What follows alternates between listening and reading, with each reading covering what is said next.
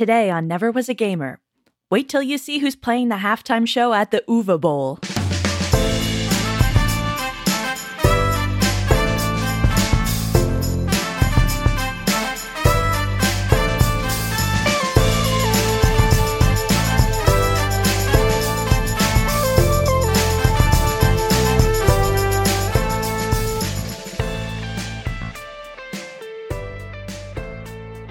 Welcome to Never Was a Gamer, the show where a late-blooming gamer makes up for lost time playing everyone else's formative games. I'm Michelle, and with me as always is the Red King Dimitri. Hello.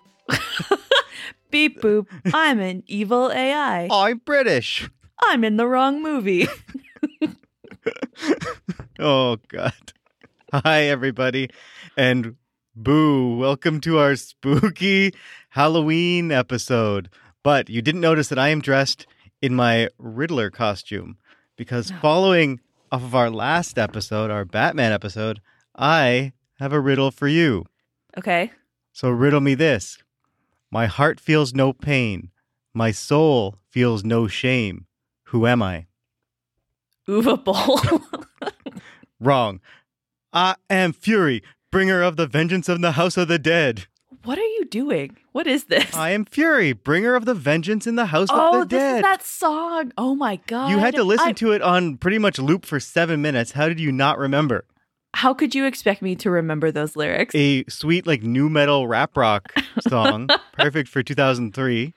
Yeah. About the House of the Dead. That's about all I learned about the House of the Dead. Yeah, we are, in case you haven't guessed, doing some movies today that are based on games. So this is a grab bag that is loosely aligned with our arc on licensed games, where now we are doing instead something much scarier, movies based on the games and based on spooky games. Yeah, but before we get to the main movies that we're going to talk about today, I have a very important update. I have a Silent Hill update, which is that we played Silent Hill 2. We did Kind of. One of us played Silent Hill 2. We played a quarter of it, and then Dimitri played the last 3 quarters while I sat on the couch beside him and told him what to do. Yeah, way back when we did our Silent Hill episode, I think, we both expressed a lot of interest in playing Silent Hill 2. We both heard a lot, of great things about it, enjoyed Silent Hill 1 enough.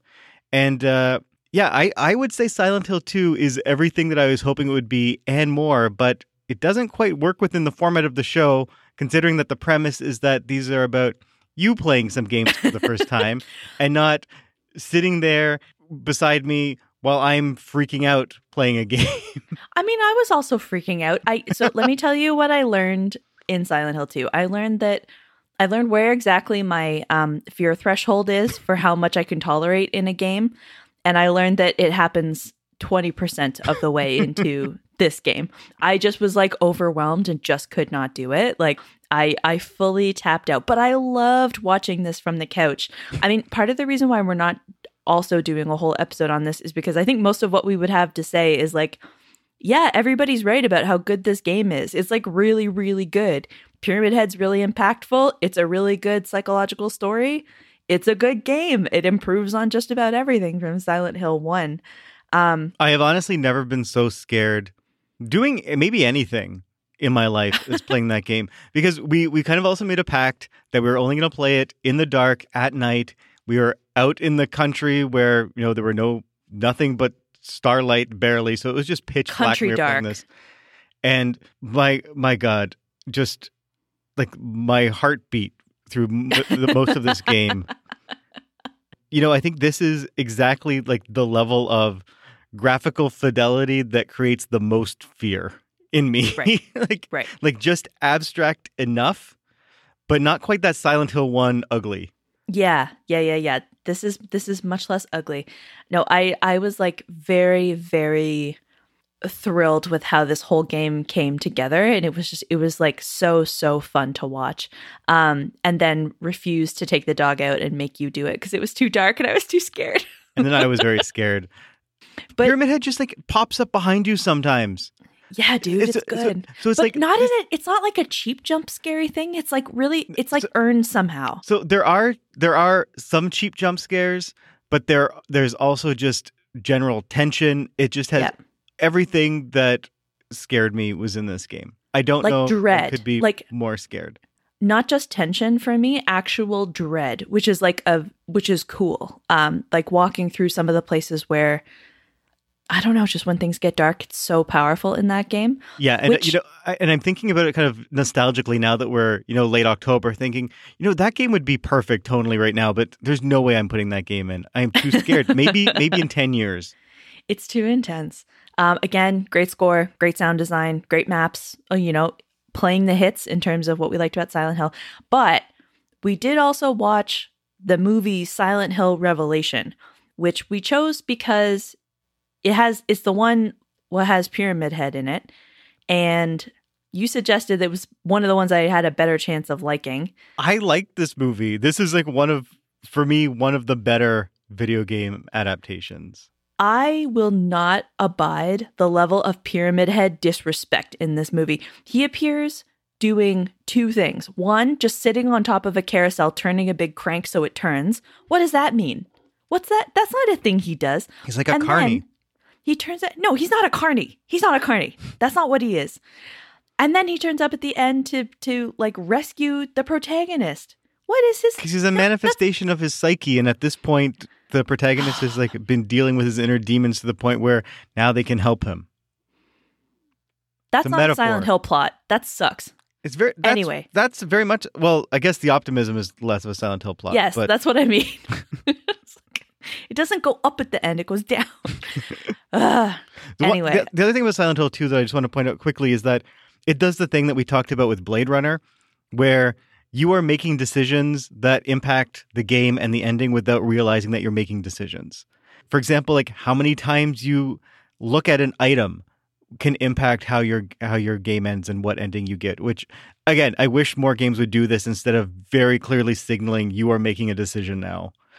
Just let the decisions happen organically and then give me an ending based on what I chose to do, based on my playstyle and not because I was trying to like min-max a certain, good or evil tree. Yeah, for sure. But yeah, so Silent Hill didn't go as planned. And so today we're looking at two other adaptations. The first movie from a series I don't think you're familiar with, which is House of the Dead, which is a light rail, like on rails arcade shooter where you're shooting up some zombies. And this one is directed by Uwe Boll. Yeah, after spending an hour and 40 minutes with this movie, I still feel like I know nothing about this franchise other than zombies are shot. I'm not sure this is expressive of like a specific, who knows? What is this movie expressive of?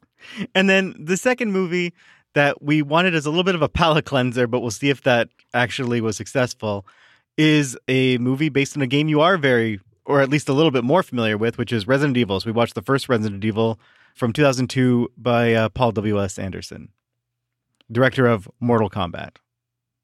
And I think recently the Monster Hunter movie. Anything with Mila Jovovich. He's probably directed it. So we can't hold off any longer. I guess we should get started with House of the Dead from 2002, directed by our hero, Uwe Boll. Michelle, before this time, were you familiar with Mr. Uwe Boll? I think I had heard the name around, but I had no context for what a Uwe Boll was. So for people who might not be familiar with this name, I'm sorry that you now have it as part of your lexicon. But he is kind of infamously known as one of the worst living directors. People have called him the modern day Ed Wood.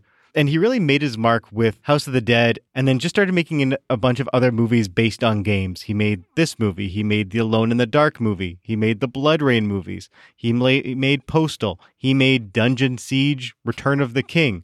Those all sound fake. That sounds like a sitcom writer making up video game names. Well, you're not far off. I think he made the Far Cry movie.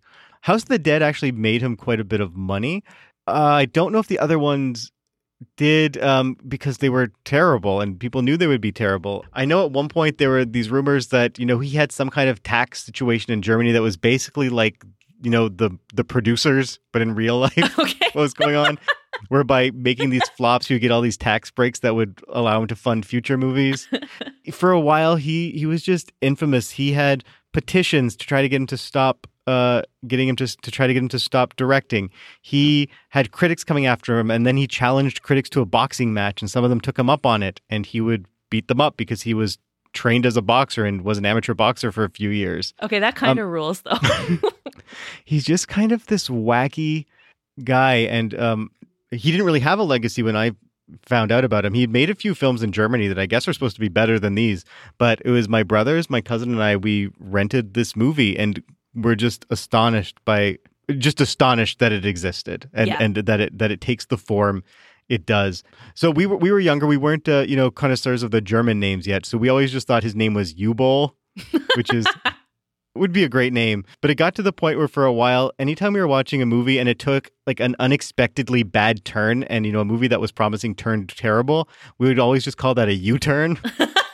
That's a good joke for like a bunch of kids.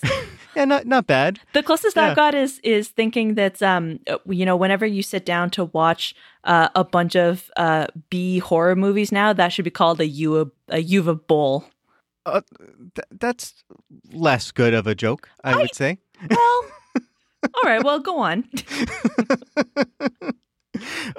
And I've watched a bunch of his other movies, but I really do think that House of the Dead is his masterpiece for a number of reasons.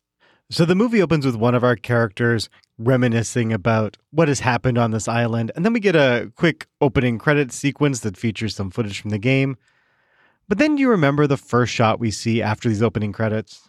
First thing you see are these two dudes breaking beer bottles by chucking quarters at them. That's the first image we see of these protagonists. And, we see that and we know we're in for a good time. It really sets us up to love these two characters. And the thing is, like, it doesn't even have a payoff. Like, these are not like Chekhov's quarters where you'd think that, okay, it opens with this and at some point this guy's going to chuck a quarter into the Zombo's head. Nope. Just Uwe Boll thinking like, how our audience is going to know that these guys are cool if they're breaking beer bottles by flinging their quarters. I can usually remember how a movie opens. Like, that's pretty bad. This movie is such a weird mix of like things that are weirdly unforgettable, not always for good reasons, and things that just wash over you and are gone, that are just like nothing. Well, that's actually a perfect segue into this game I wanted to play with you called Can You Name Any of the Characters? Oh my God. Okay. Yes. Oh. Liberty, who's my favorite character. Oh, okay. So, do you have an interesting mnemonic device that you might use to remember Liberty of all the characters? Well, so she's like a go-go dancer who's wearing like a star-spangled jumpsuit. I kind of assumed it was like her stripper name, not her real name, but maybe I'm wrong. Her American flag onesie is a little on the nose, and I think makes her, in terms of her name, the most memorable character. Well, yeah. Also, the main character we're supposed to like makes a racist joke about her, being like, "I don't think she's a natural red, white, and blue." Liberty's Asian, if we haven't mentioned that yet. But just to remind you of some of the other characters, because the movie opens then, so you see those guys flinging the coins, and then this voiceover comes on to introduce us to all these characters. So can I describe them by their qualities? Sure, yes, because we get the names and the narrator also tells us some of their qualities. So okay. Go ahead. So what do you remember? We start out with two guys, the hot one and the everyman, like, good guy. Right. Whomst I cannot tell apart and never will be able to. So, and this is literally what the narration says. So you're talking about Greg. He's a good guy, but a little goofy. And again, we see evidence of neither of these traits in this movie. And then the other guy you're talking about is Simon. He's got the looks, but not much between the ears. Listener, if you held a gun to my head and showed me photos of these two actors, I could not tell you which one was supposed to be the good one. The good-looking one. Like, and he later is described by another character as like the guy with the Tom Cruise smile and the Rain Man mind or something like that. And it's like, who are you talking about? Also, that's a hell of a way to describe a person. Yes, and let's not confuse him with primo underwear model Hugh. That's another character. Oh my God, that's a third guy? That's a third guy. All the guys in this look the same. All the guys in this look the same. youngish guys. Good But Lord. then the fourth then is Rudy, who is the person who's narrating. Yes. That, Yeah. Who it is revealed at the end, I guess this is a prequel to the game, because I guess he goes on to be a villain in the first game. Yeah. He describes himself, you see him, and he just says that he's just trying his best to act as a single guy should. But then we've got The girls. women. Okay. The blonde one. Her name's Cynthia, pure eye candy. There you go. Drake's girlfriend. Yeah. Again, this is what the narrator tells Yeah, us where in the this is first not 2 minutes. Dimitri, just for clarity. This is not my editorializing. There's the young black woman. She thinks she's Foxy Brown. Her name's Karma. Right. And then there's curly hair final girl. Alicia. She's Alicia. Rudy's ex. Okay, yes. And those are your young protagonists. Yeah, there's like not really anyone to root for here, except for Liberty, who turns out to be rad. But don't get attached to her. And so, I mean, you can't really get attached to any of these people. Most of them end up being zombie fodder. I think that's one of the reasons you have such a big cast of indistinguishable characters. So the reason these characters are getting together, because they're going to a rave on a mysterious island. So Rudy, Hugh, and Liberty are already on the island. And the rest of the characters, though, have missed the boat and are waiting at a dock to find a boat to take them to the mysterious island. Now, usually I love this trope, like waiting on a dock to go to some mysterious place. Enter the Dragon does it. Mortal Kombat does it. Like a lot of, tournament or movies with tournament plots do this, where you get all these characters meeting on the dock for the first time. And it's really exciting. This is just terrible. This is such a boring version of this trope, except there is one saving grace to this. And that's Clint Howard. He is so much in this movie. As our characters are, they're looking around on the dock, they're looking at the boats. Clint Howard just pops into frame. Yeah, he basically plays an Igor in this. Like Yes, he's that's full like accurate. a little hunchbacked, and he's like the minion of like a straight man. So he just pops into frame. He's wearing bright yellow raincoat, bright yellow rain hat. He's got a hook for a hand. Like He's from just an hunched entirely over. different movie. He just like Oh yeah, he's chewing up the scenery. He puts on this raspy voice, and he's just being a total asshole to these people. He's like, "What are you guys doing here?" Like that kind of voice. It is so good. He's just so watchable. And the first time we saw this, we were just dying. Though this time, I realized that something I thought was the movie's best joke, I don't think it's a joke. So you see Clint Howard, and he comes out and he's got this hook for a hand, and then he goes and he hangs the hook, I guess, on another hook on on the ship. So when we first saw this, I remember thinking that, he was just holding a hook, and we were supposed to like think that he had a hook for a hand, and then he just like puts it away. which is funny. And he hangs his hook on a hook. That's all good. Yeah, that would be funny, but no, he actually just has a hook for a hand. Oh god. He's just putting it away, so it's not a joke. I thought like he was holding it, but no, he's got a hook hand, which again fits into that sidekick kind of character all the better. But I thought Uwe Boll had one good joke, and he did not. False.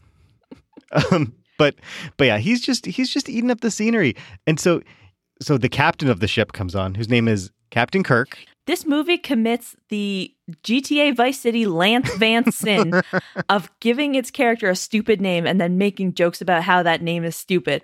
I'm on record of not approving of this. Like, you chose to call him Captain Kirk. You don't then get to be like, get a load of Captain Kirk over here. Like, what? Yep, he many jokes about how he does not like people making the connection between him and the Star Trek Captain Kirk. So our cadre protagonist here has explained to Captain Kirk that they need to go to this mysterious island. Yeah, Isla del Morte, I think. Yeah, to which Clint Howard, who I think's name is Salish or Sally or Salish, something like that. I think. But Clint Howard to this just goes, "Yeah, Morte. That's Spanish for death, in case you don't speak Mexican." Like, and that's underplaying it. Like he's delivering these lines with so much ferocity. It is like a high school drama class washout. Like It's like he feels like this is finally gonna get him one up on Ron, right? Like people are gonna see this performance and be like, we were wrong this whole time. You're the better Howard. I also like you just said it's Spanish, so why are you now saying if you don't speak Mexican? Like, well, that's the kind of jokes he makes. He's a funny guy. He's going on. There another line that I remembered from 20 years ago when I saw this movie is that they're like, we can't take you there, and the protagonist, either Simon or Greg, asks why, and Clint Howard's like, why? Why? They always ask why. Okay. You just helped me solve a huge mystery. So you had a game for me. I was going to have a game for you, which is help me remember why I wrote these insane phrases down in my notes while I was taking notes on this movie. Because I came back to my notes and there's whole things in here that I'm like, this is unhinged. I have no idea what this is referring to. And one of them was why they always ask why. And now I remember saying this.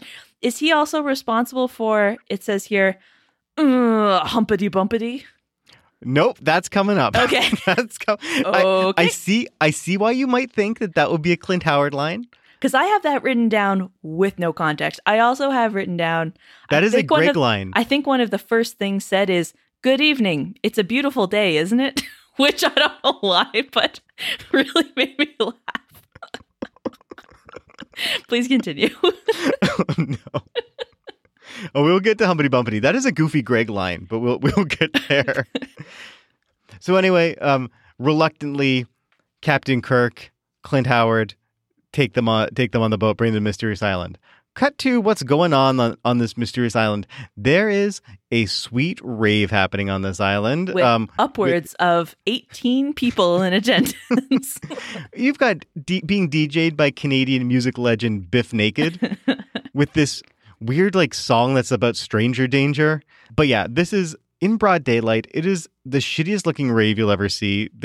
People look like they're so miserable. There's this crappy Sega banner up on the stage that...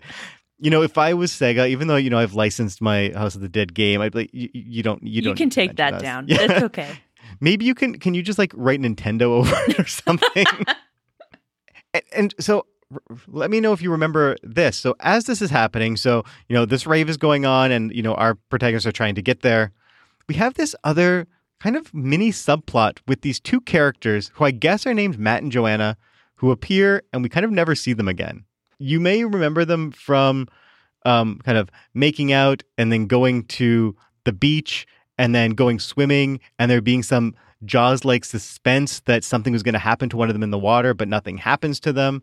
And then Matt disappears and then Joanna goes looking for Matt and then she stumbles upon the eponymous House of the Dead. Okay, we also just solved another one of my mystery entries in my notes, which is I had written down, see if you can decipher this, 1330 4 MC tits. Huh. Okay, that was by the time code on the movie was 13 minutes and 30 seconds in when I had seen 4 tits on main characters. Oh. Named characters in this movie. I think that's what that was. I don't think it has to do with these people because I don't know. Yeah, you get because she gets naked to go swimming in the lake. Oh, right. You're right. Yeah. So this little mini plot with these characters is so weird because they're characters we don't care about, have no real import on the story, and never come back.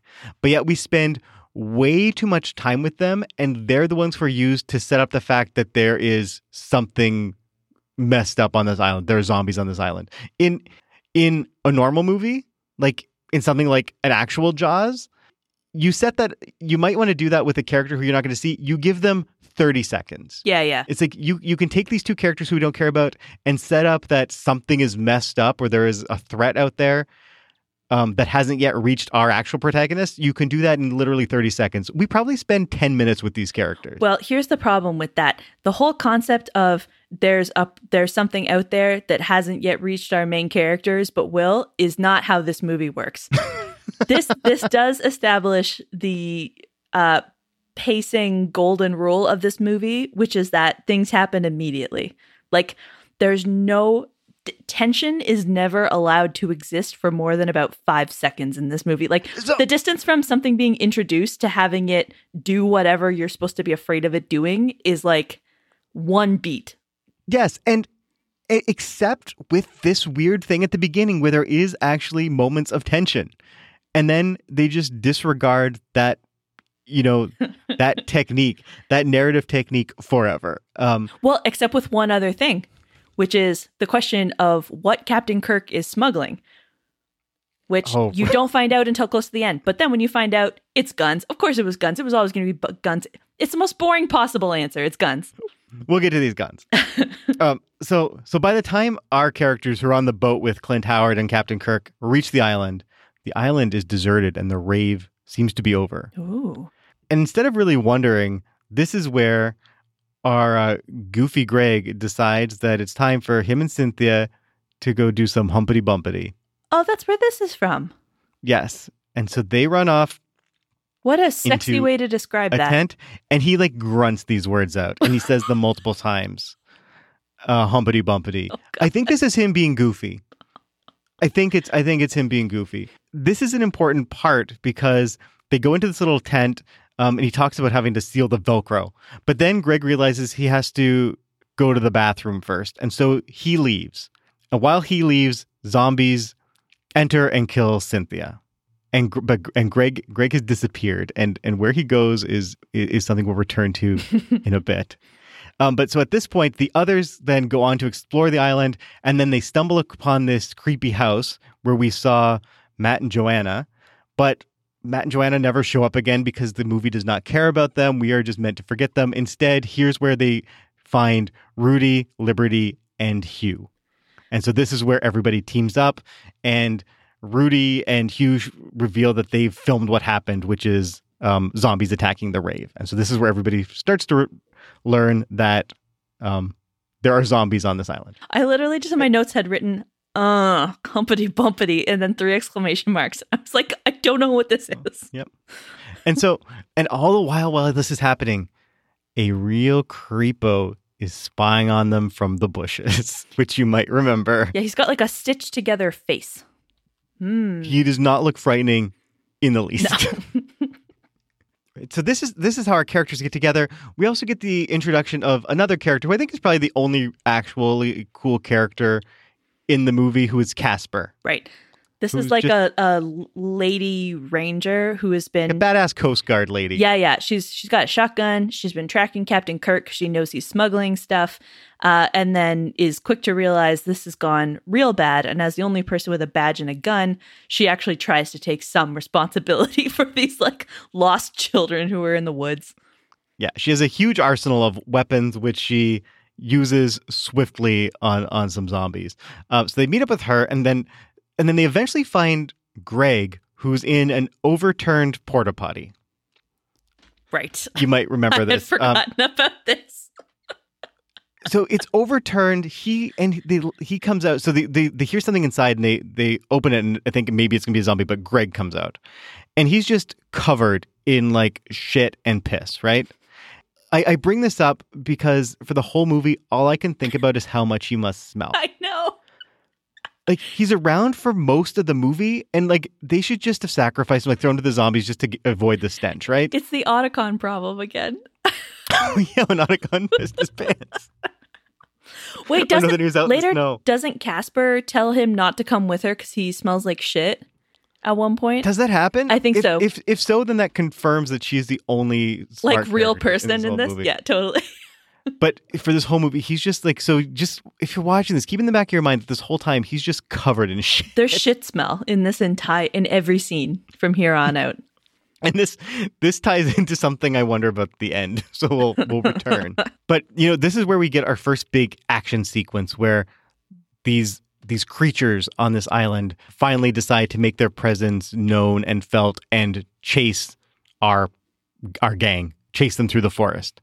The editing in this first sequence is really just a precursor for the rest of the movie, but it is so bad. There is no tension, which we've kind of already established, never really happened in this movie. No tension at all, but we never have any sense of where these creatures are in relation to the characters. No near or farness. We have no sense of who's moving in what direction. We have no anything.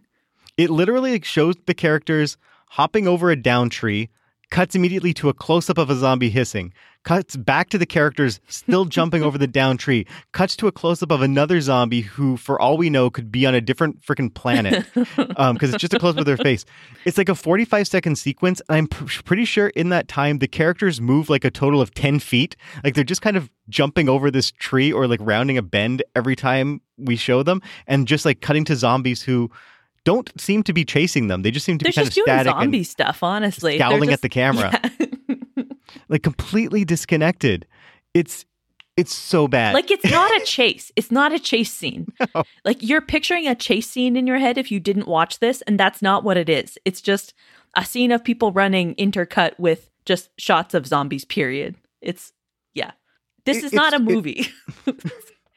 It doesn't do anything that a movie does in terms of making images add up to a conceptual action.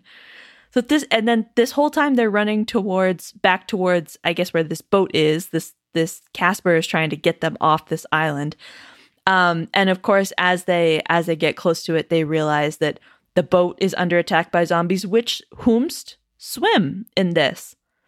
Oh, yeah, they do. It's a major feature of these zombies is that they are just absolutely elegant underwater, which is not a trait I ever would have predicted. This upset you so much. I was so mad about this addition to zombie lore because, so one thing, they're excellent swimmers, and that does not make sense. These are like sort of the shambling-y, these aren't like the hyper-fast kind of zombie. These are the like clumsy, not very coordinated ones. It makes no sense that they're good at swimming.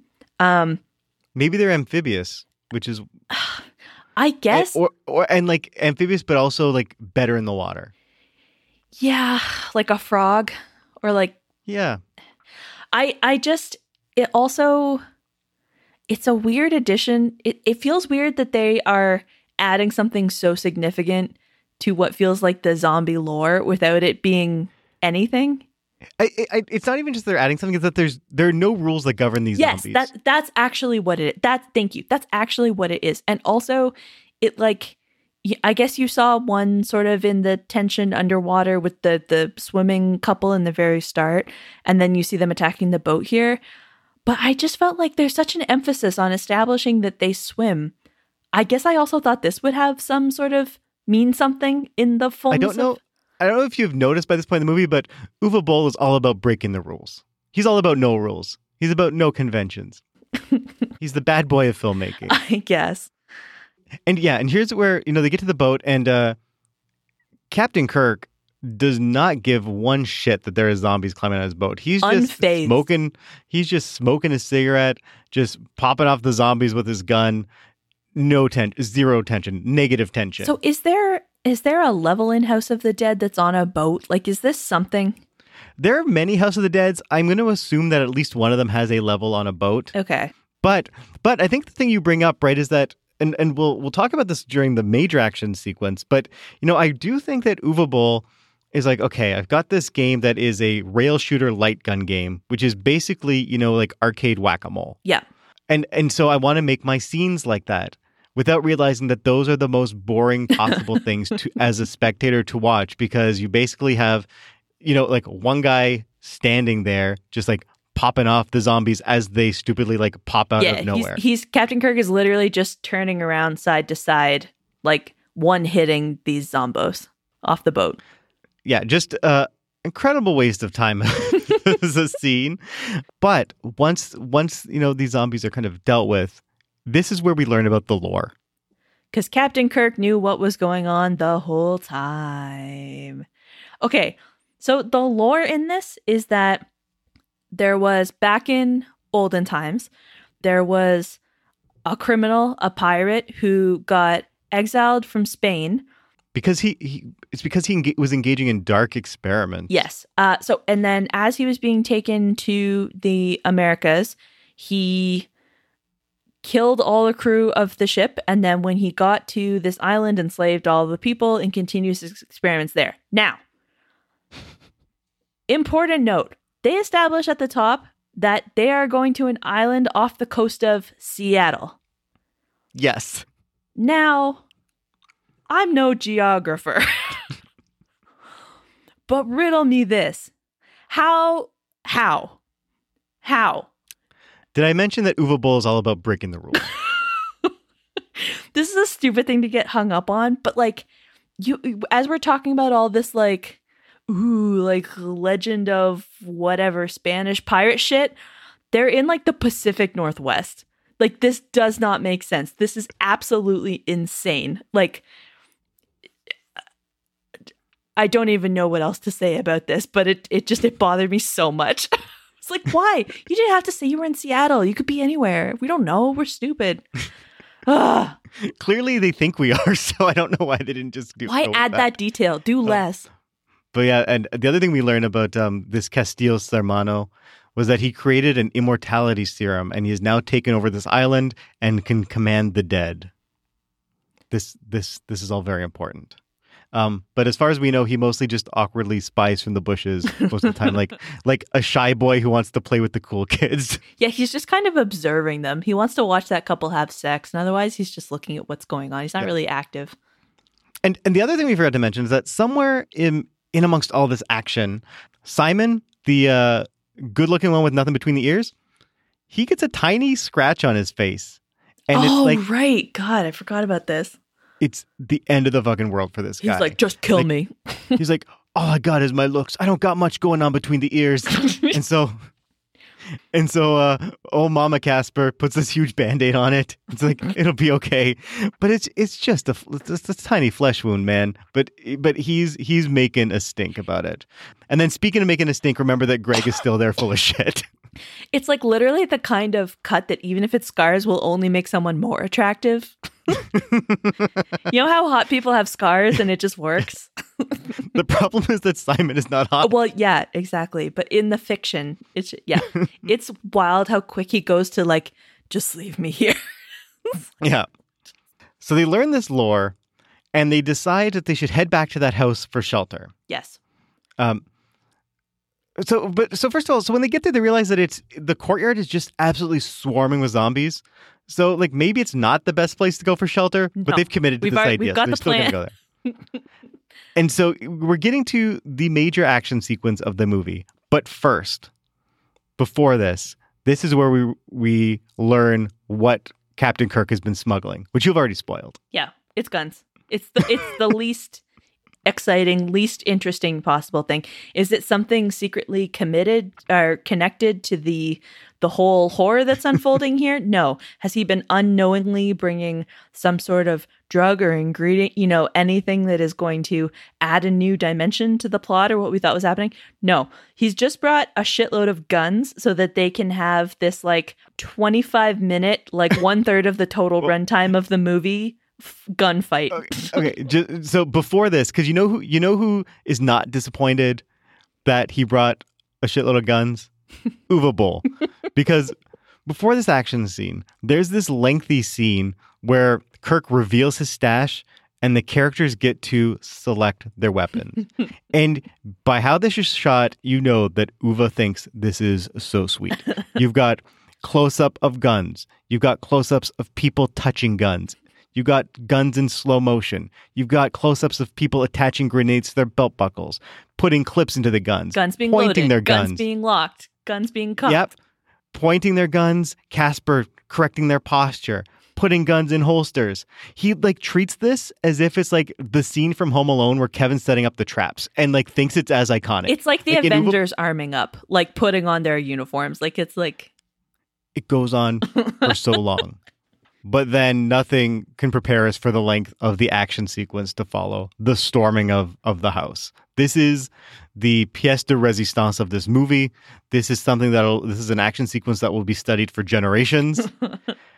This is like, okay, so first of all, it goes on every bit as long as he is saying, but also it does this weird thing that almost goes character by character and reminds me of like a choose your fighter kind of setup where like one of them will be fighting zombies and it'll like sort of freeze and do like a 360 circle around them and just like let you just look at them like yeah. So this is kind of from the game, but also I think that by 2003 the Matrix shot must be super cheap to do because he does it all the time. Yeah, stuff is being slowed down and sped up back and forth for like no observable purpose. Just like this scene actually goes on for about 7 minutes. And it is literally just zombies rushing in and then basically getting shot, but intercut with shots from the House of the Dead game. Yes. Why? I'm not sure. It's called House of the Dead. Is Uwe Boll, is he making some kind of commentary on the violence of the video game that's translating into the real world that's seeping in? No, I think he just thinks like, he's like, see this zombie? I have one that kind of looks like it here. And if I use like a match cut here, you can see the resemblance. And remember, this is a game, House of the Dead. I think he just, maybe you've played. Yeah, I think he just doesn't think that we would piece together the subtleties of how it's connected to the game, like the part where you shoot zombies, without being visually reminded of it. Yeah, and maybe it's also to legitimize why, again, this might be giving him too much credit, but maybe it's to legitimize why he's filming these action sequences in this most anticlimactic, boring way where it is just like it's a gun whack-a-mole. Well, and we get to see so much of it twice. Okay. This is the part that almost broke me. So the sequence, again, goes on for 7 minutes, and it's nothing new happens. It's the same. It's just variations on a theme for 7 minutes.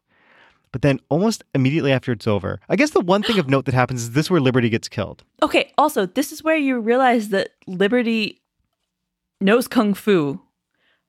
And oh, yes. Well, Liberty turns out to be like a martial arts ass-kicking master, came out of nowhere. Who knows why? Doesn't matter. She still dies, but, you know. Yeah, and so that kind of happens towards the end of the sequence. And so kind of immediately after, we get a close-up of Rudy, who's watching Liberty get killed. And he's looking really pensive. And then you zoom into his head and, we enter his mind and we know he's going to, we're going to have access to his thoughts. And what is he thinking about? He's thinking about the scene that literally just happened, because we get a flashback to the scene we just saw. I swear to God, it was 45 seconds prior. It was like the exact same sequence, but just edited faster. I mean, Uwe Boll in interviews was very proud of this. He said, one way he's going to appeal to video game and action fans is that whereas most movies have an average of 2,500 edits, his movie's going to have 6,500. And I think it's not a good half of them. It's not like all the best quality movies have more edits. Where he just re-edits the scene we literally just saw and presents it as a character flashback again, literally after we just saw it. This is insanity. This is the most bonkers thing I have ever seen, to the point where if you put this in a museum, I would trick myself into thinking there must be some kind of experimental, intentional experimental technique. It's almost an art piece here, because it's so far outside any reasonable choice. You're like, what is he saying with this? What he's saying is he doesn't know how to make movies good. I'm almost impressed. You're a hard man to shock with this kind of thing. You've seen some movies in your day. I'm glad that Uwe Boll is able to bring you an experience that makes you feel invigorated in this way.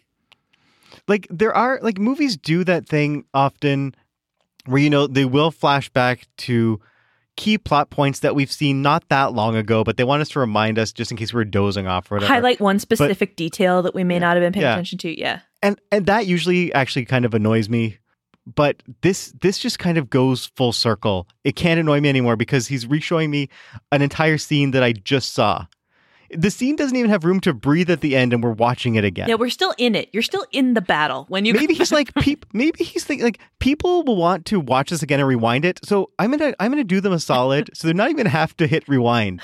They're just gonna see it again immediately. And if you're in the theater, you don't even have to go see this movie again. Here's the scene that you want to see again right now. Thank you. We're playing the hits today. Highlight of the movie. I have nothing else to say. I am speechless. Eventually, so they eventually do make it into the house, and then after that, there's really not that much more to talk about after that. Like, where do you go from there? There's a sweet. Oh, go ahead. Yeah. For one thing, one of my favorite lines of the entire movie, one of the girls, who remembers who, comes into the main room and and goes, "Guys, check out this book. It looks pretty old. Maybe it'll help us." About a random book that they found in this house.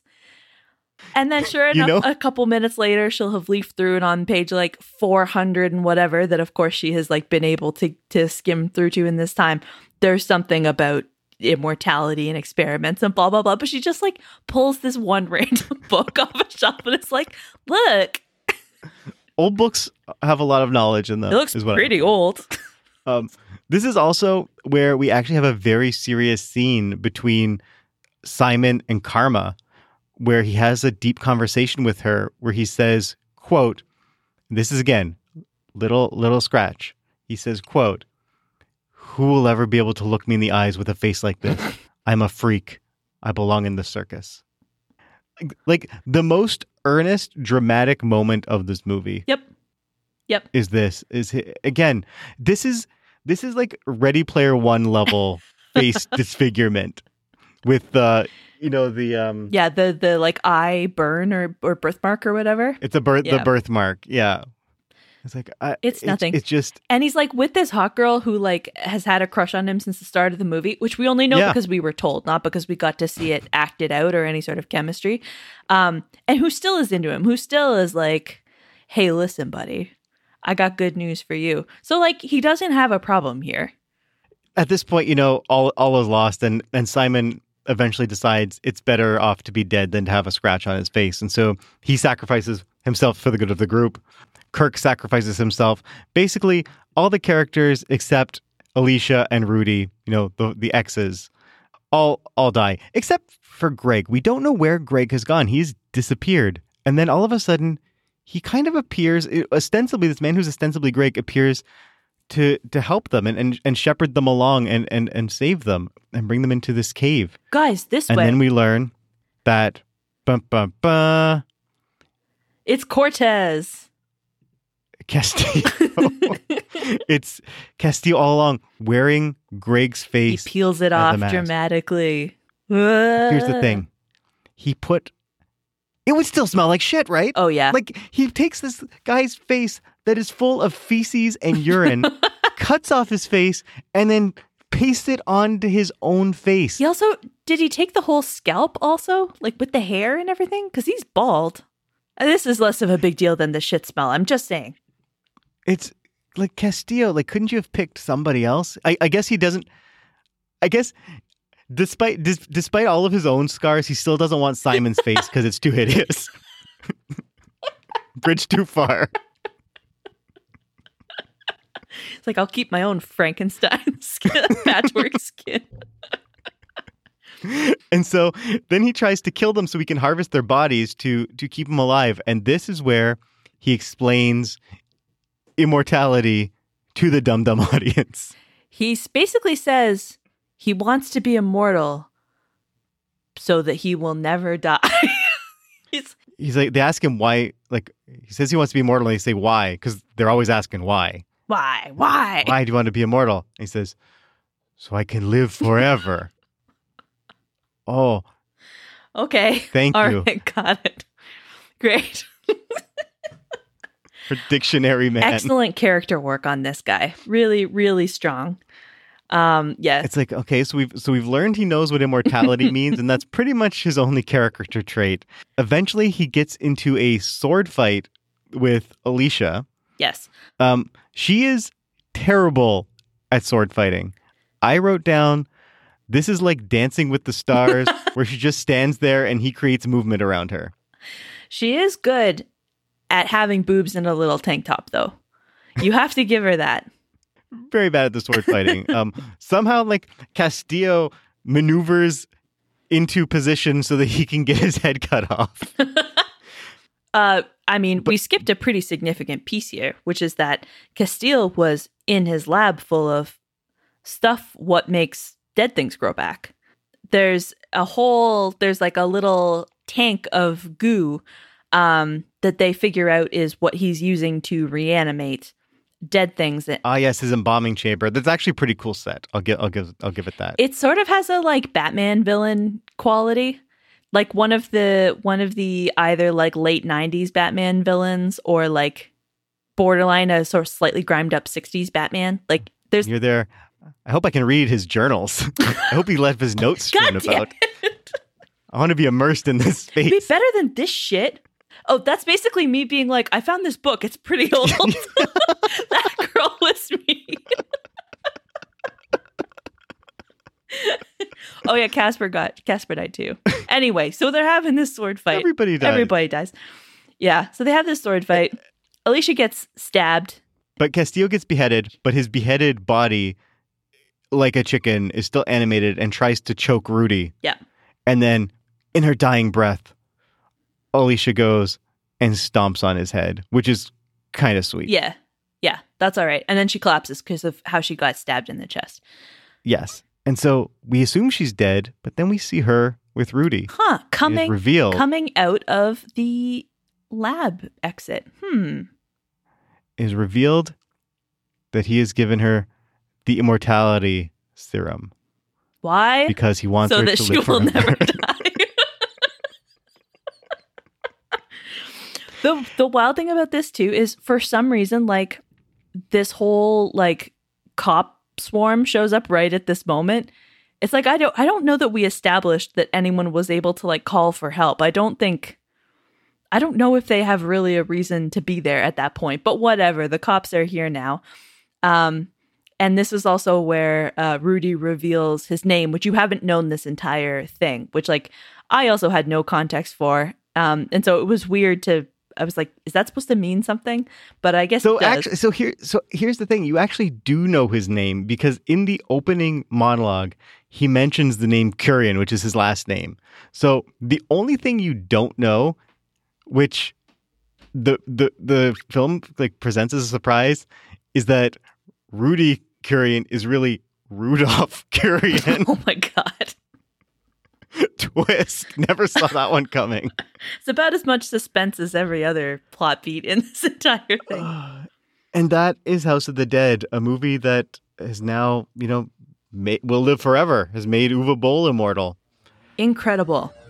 So yeah, I think we all deserve a quick break. And when we come back, we'll talk about Resident Evil.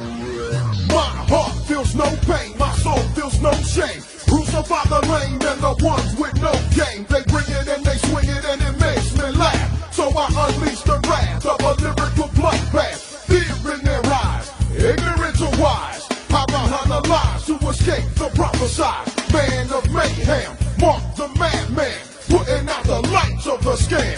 I am Fury, bringer of the vengeance. Coming at you hard, turtle begins relentless. I am Fury, bringer of the vengeance. And we're back to talk about our second movie based on a spooky video game, 2002's Resident Evil by Paul W.S. Anderson. And so I think we were hoping, I've seen this movie a few times. I think you were hoping that this would be maybe a little bit of a palate cleanser from House of the Dead. This is a pretty popular series. It spawned, I think, 6 movies in this series and is about to spawn a reboot. I'll say this for this movie. It's a movie. It's constructed like a movie, the way movies are. It definitely does that. And I think importantly, it's based on a series that you're actually familiar with. So knowing what you do about Resident Evil, you've watched some be played, you've played some of the first one. What did you expect from a Resident Evil movie?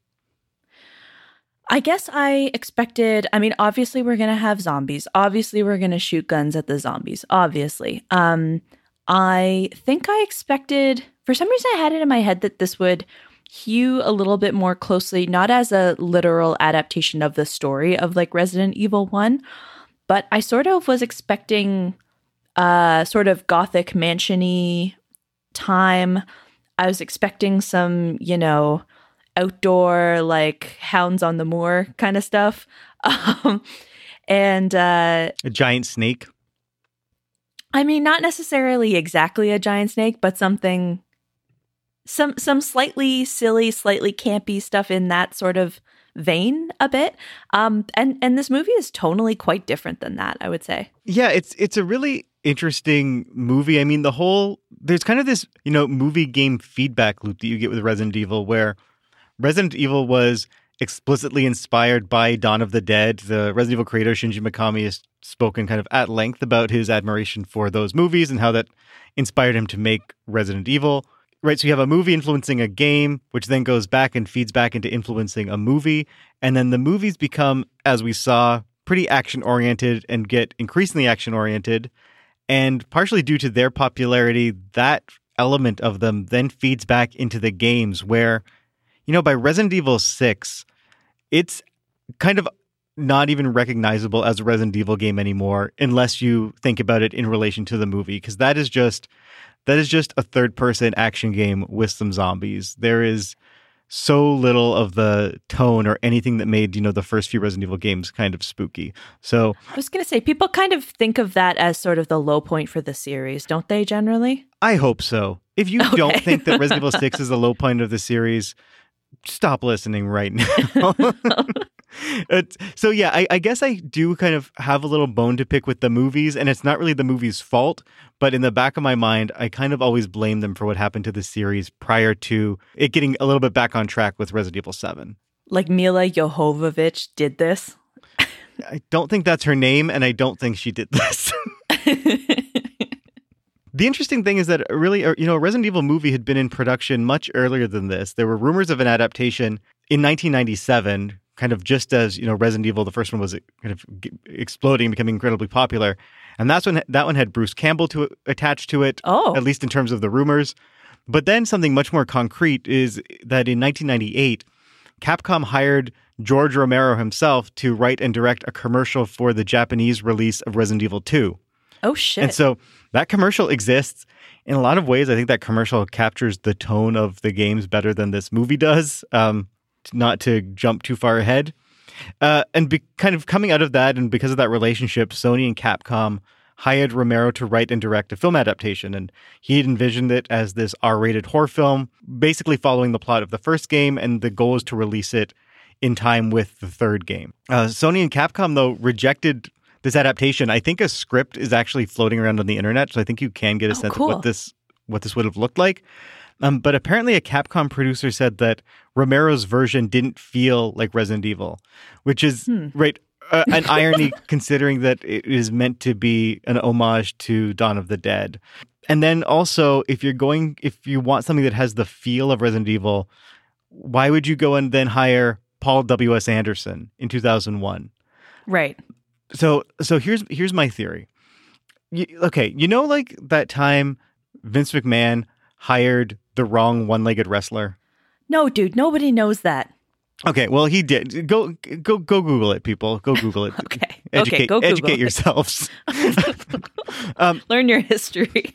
But I think a similar thing happened here, where I think, Shinji Mikami or, some higher up at Capcom realizes that they want to make Resident Evil a prestige film. They want to make it classy. And they're also these huge fan of Boogie Nights. Oh my God. And like how in Japan, people don't really have middle names. I don't think people don't have middle names there. So they see who directed Boogie Nights. Paul Anderson. Get me Paul Anderson. Right? Hoping that they get Paul Thomas Anderson, P.T. Anderson. But instead, they get the cheaper one. They come back with Paul Anderson, Paul Wesley Snipes Anderson. And that's the guy who makes their movie. That's the only explanation.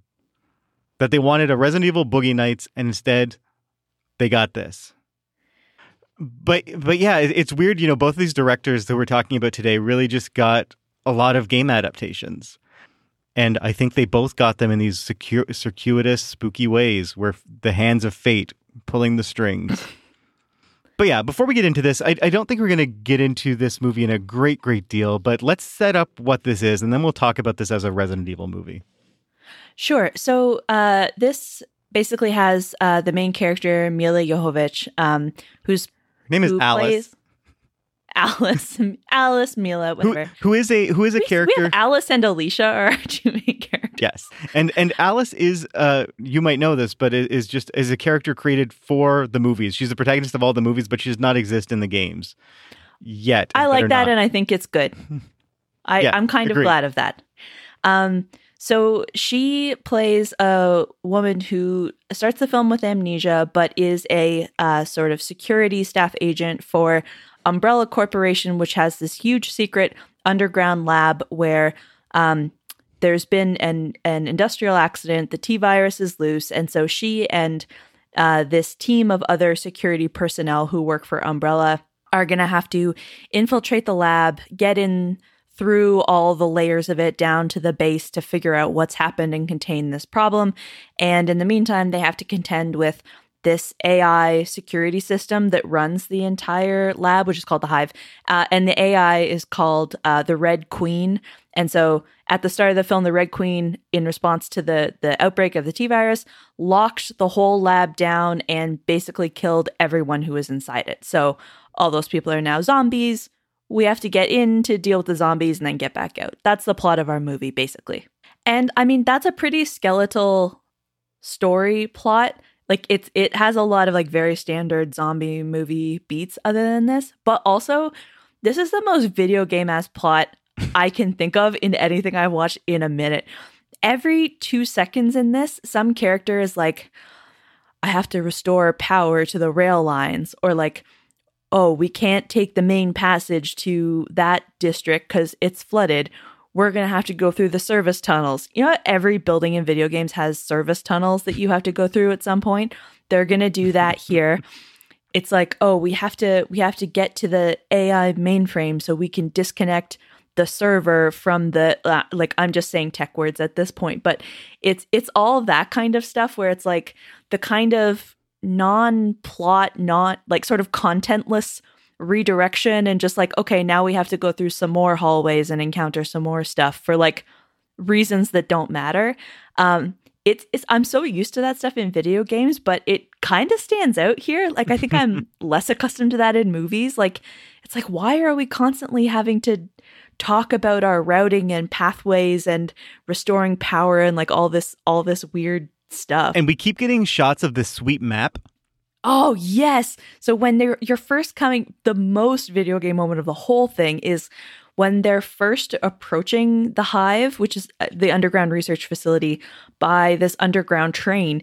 You fully get a character in voiceover explaining, we're approaching the Hive. Layer 1 is blah, blah, blah. And seeing this 3D map rendering of it with like a little "you are here" sort of blinking like red indicator. It's so extremely a video game map. It's so funny. It's not, because it's a pretty good map, unlike most video game maps. It's a good map. Fair.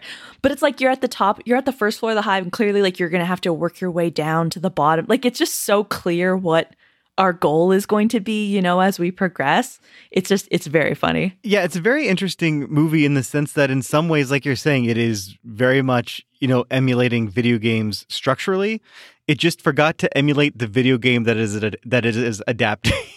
Yes. That is what I would say is the number one flaw of this movie as an adaptation, is that it kind of forgot about that part.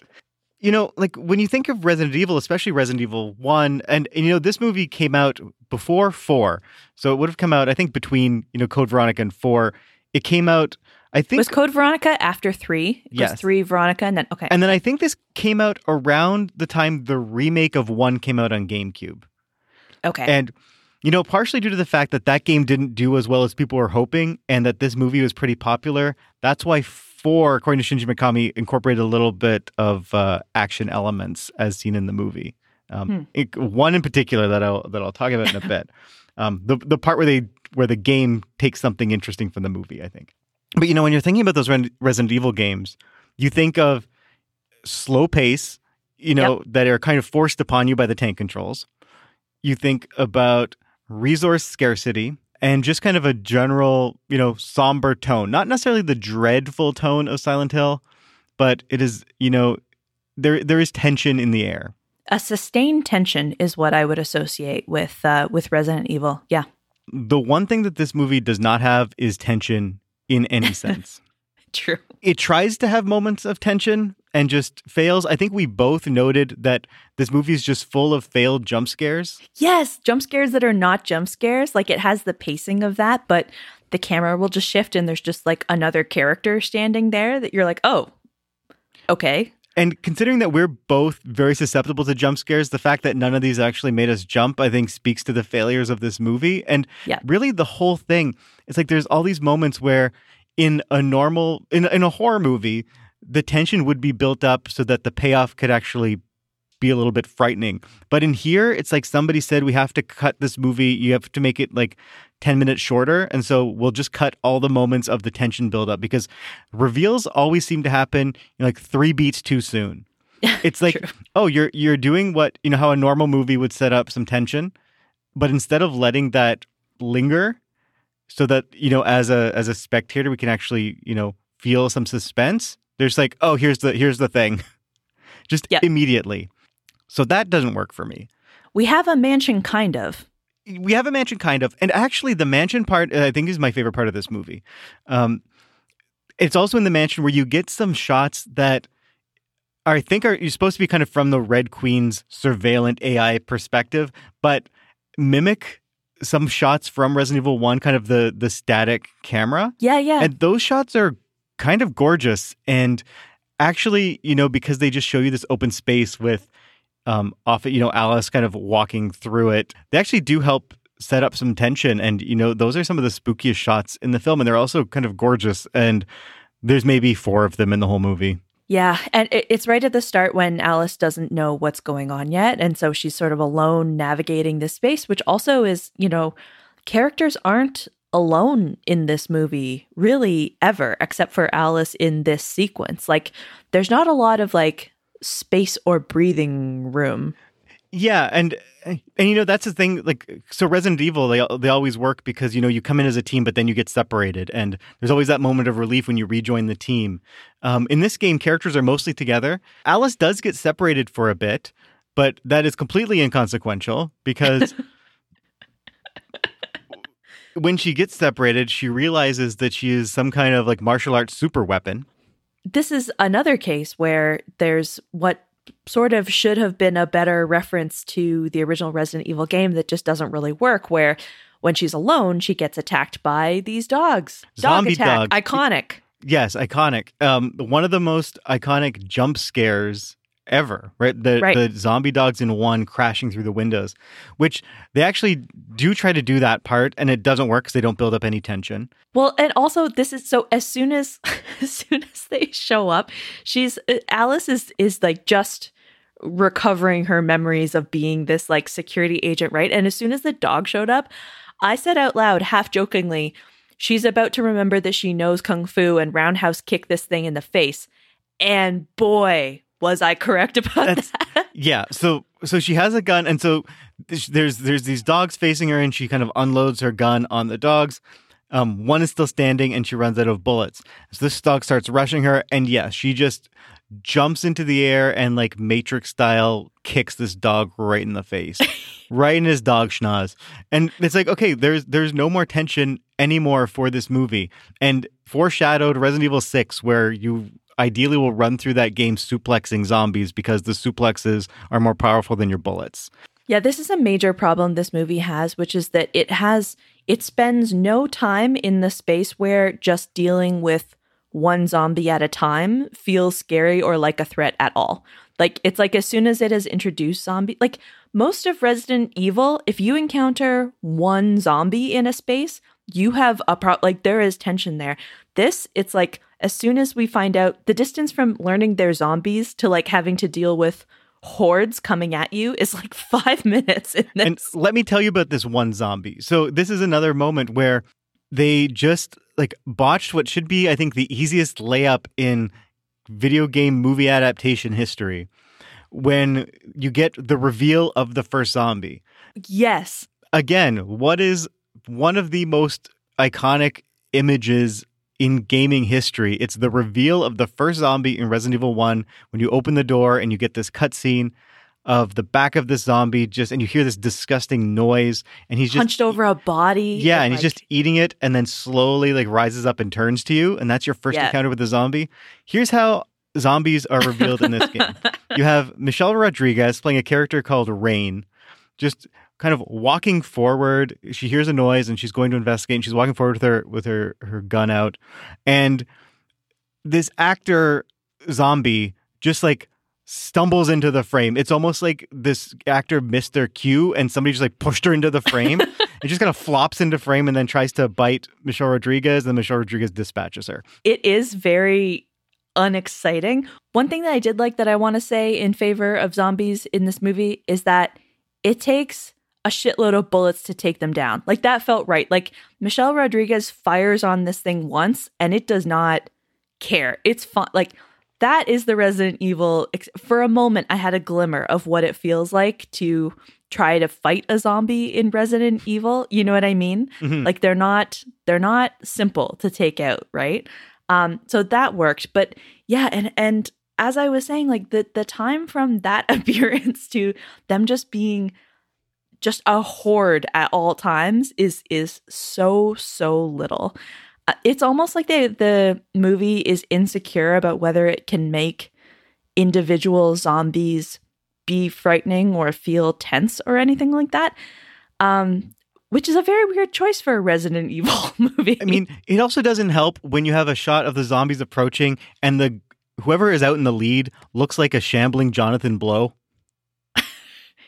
Well, yeah, they're all the old lab people, right? So they're all just like scientists in lab coats. Yeah, I think you thought he looked like Billy Corgan. I don't know who looks less threatening, Jonathan Blow or Billy Corgan, but I think we're talking about the same one. Billy Corgan's tall, at least. I think he's like 6'4", so it's probably him, you know? Oh, that's it. Yeah, they're all the people we saw in the lab at the beginning of the movie who, you know, the last time we saw them, they were being defeated by sprinklers. I swear to God, the first 10 minutes of this movie is just people getting sprayed by the sprinkler system in the hive. And one lady gets beheaded, which is the first we get 2 beheadings of ladies in the first like 25 minutes of this film, which is a lot of beheadings. So this is the other thing that I feel like is a weird. Speaking of beheadings, and also this film being insecure about what kind of impact it can get from zombies, I feel like that insecurity is part of what has made them create this plot with this AI that I want to talk about very badly. Okay. Because to me, does AI work in the world of Resident Evil is my question. Does it work thematically? Does it work narratively? Is this a rhetorical question? Yes, because the answer is no. So I think like I've been trying to put my finger on why I dislike this AI plot so much, because I really, really do. And so at the start of it, when they're talking about the Red Queen being this security AI, I was thinking, and I think I said to you, oh, I bet there's going to be like a body horror twist on this, where it's like they're going to get to the Red Queen and it's going to be like a human body that is like doing the computational stuff or something like that. There's going to be like a physical, biological element to this thing that is where the horror will come from. That's not it. It's just a computer in a mainframe. She does have some sick lasers, but I just like... So there's a lot of... There's science in Resident Evil, but I think of Resident Evil as labby, but not techie, if that makes sense. Like, it's very like... It's like Island of Dr. Moreau shit, not like cyberpunk shit. And I just think that like in the world of like biological genetic experiments and stuff like that, an AI is a very strange and complex thing to introduce into the sort of cosmology of Resident Evil. It sits very uncomfortably alongside a lot of the other themes of Resident Evil. And I think like the thing that I found the most frustrating about this, so they have to get to the Red Queen's mainframe home, which also I thought they would get there at least and it would be like a crazy red room with like light, like there'd be some drama. It's just like a computer. And so first they have to take out her mainframe, and then eventually, of course, they figure out now all the stuff's in lockdown. They have to essentially bring her back online so that they can get out and navigate that.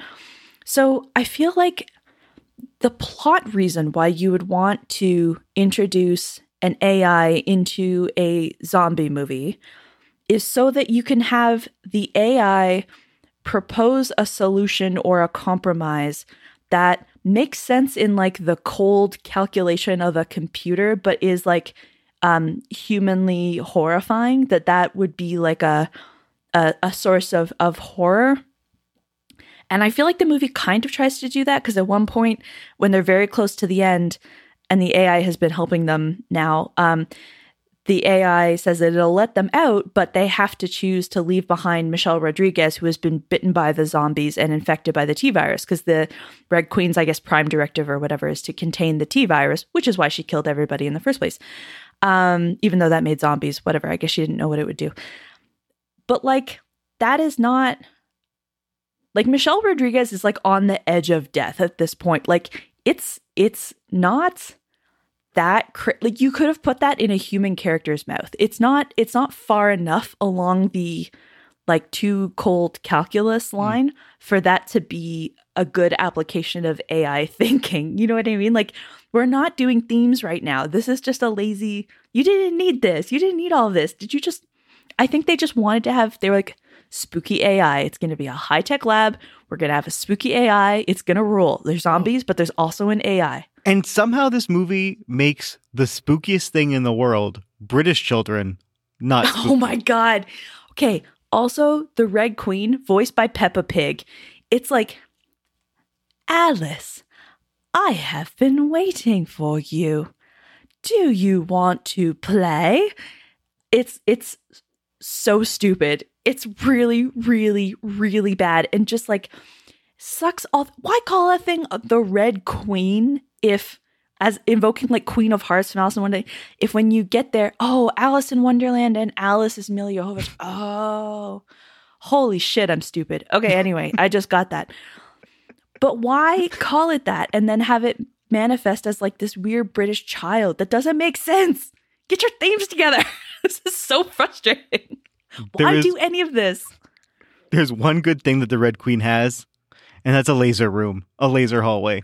Oh yeah, you love this. I think this is the best scene in the movie. It's the best idea in the movie, where as they're trying to get through, the Red Queen traps a bunch of characters we have not named. I do not remember because there's this also, there's this contingent of people who are not part of the main character cast, but they're just meant to be fodder, especially in this scene. So they enter this room and the Red Queen traps them in this white hallway, and then you just see this like thin horizontal laser just come across the room, and anything that is touched by it is just immediately, I don't know, sliced or burned or off or something. But this is where you get the second decapitation. Yep.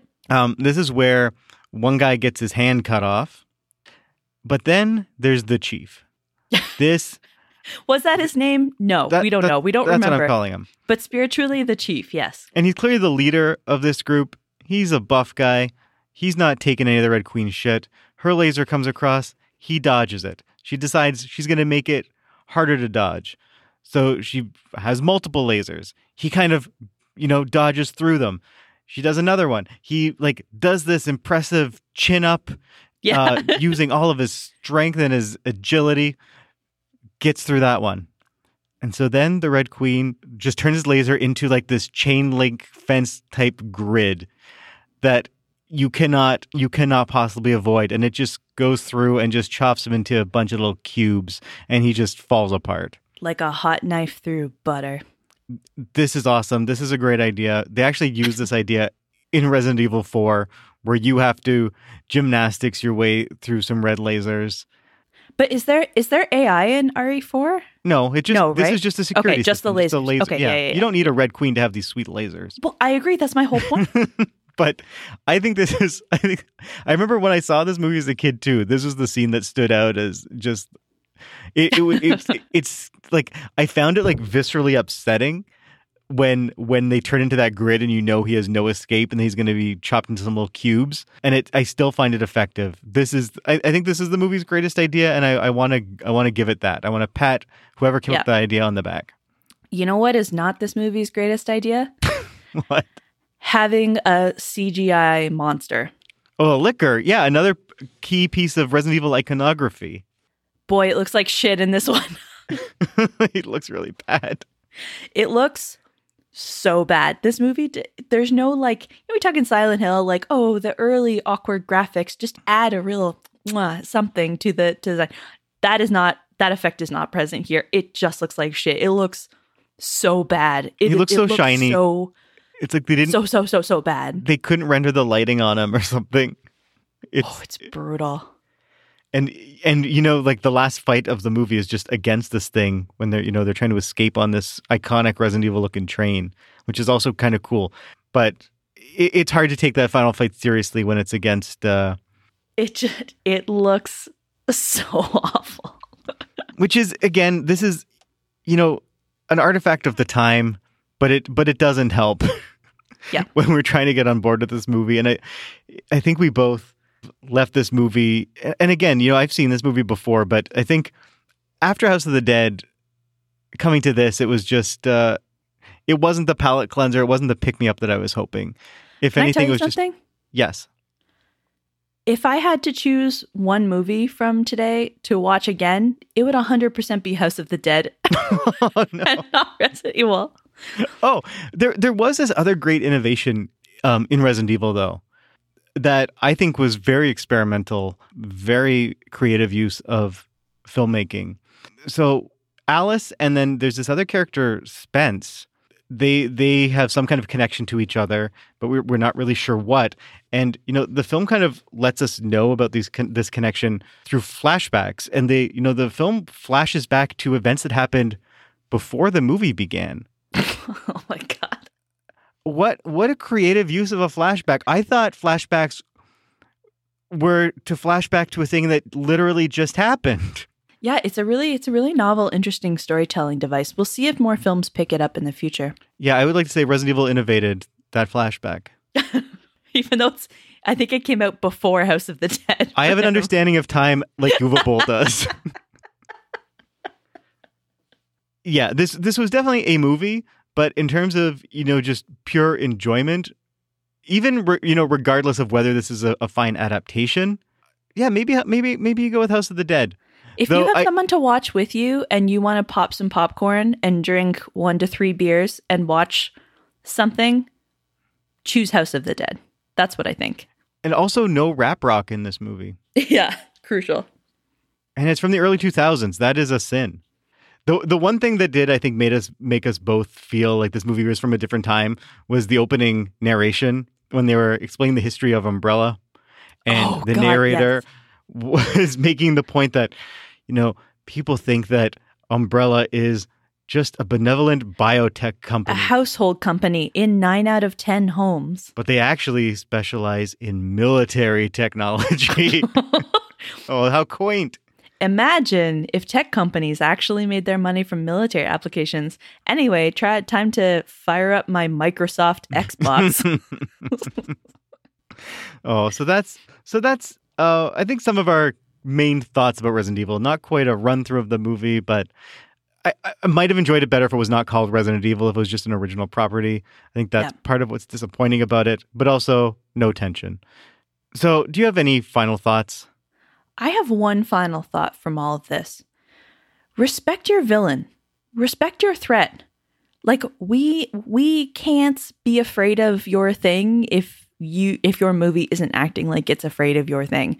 Don't apologize for your villains. Don't,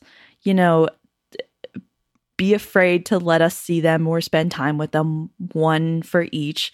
Don't put Pyramid Head on top of a carousel. Let him be the knife-dragging freak that he was born to be. Let him be out there in the fog. Wait till you see Pyramid Head in a go-kart. In like chibi form. That genuinely bums me out, dude. You better be making that shit up. I'm pretty sure he's in a go-kart in a Konami kart racer. That sucks. I want to go watch someone stream him in Dead by Daylight. I feel like that would be super fun to watch. You think that's a proper use of Pyramid Head? Yes, of course it is. Are you kidding? Of course, that's the ideal.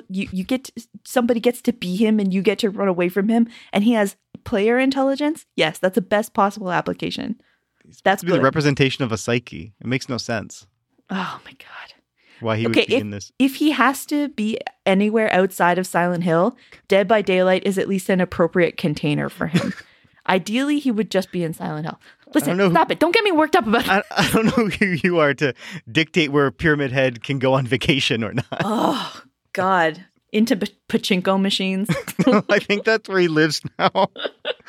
The hell of the pachinko parlor. Oh, no.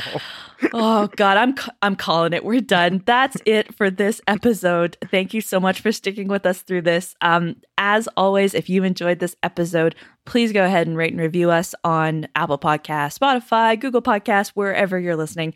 You can always find out more information about the show at neverwasagamer.com, and you can follow us on Twitter at neverwasagamer.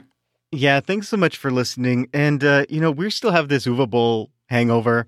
And so we're actually going to be taking a little bit of a break, a kind of one episode hiatus. So we're going to be back on November 25th, starting our new arc. And one of the reasons for this is because the new arc is going to involve some heftier games that Michelle's really wanted to play for a long time. But we want to give her a little bit more time to play them, to enjoy them, to give them the time they deserve. So we're going to take a little bit of a break and be back on November 25th after Michelle has played System Shock 2. Yes.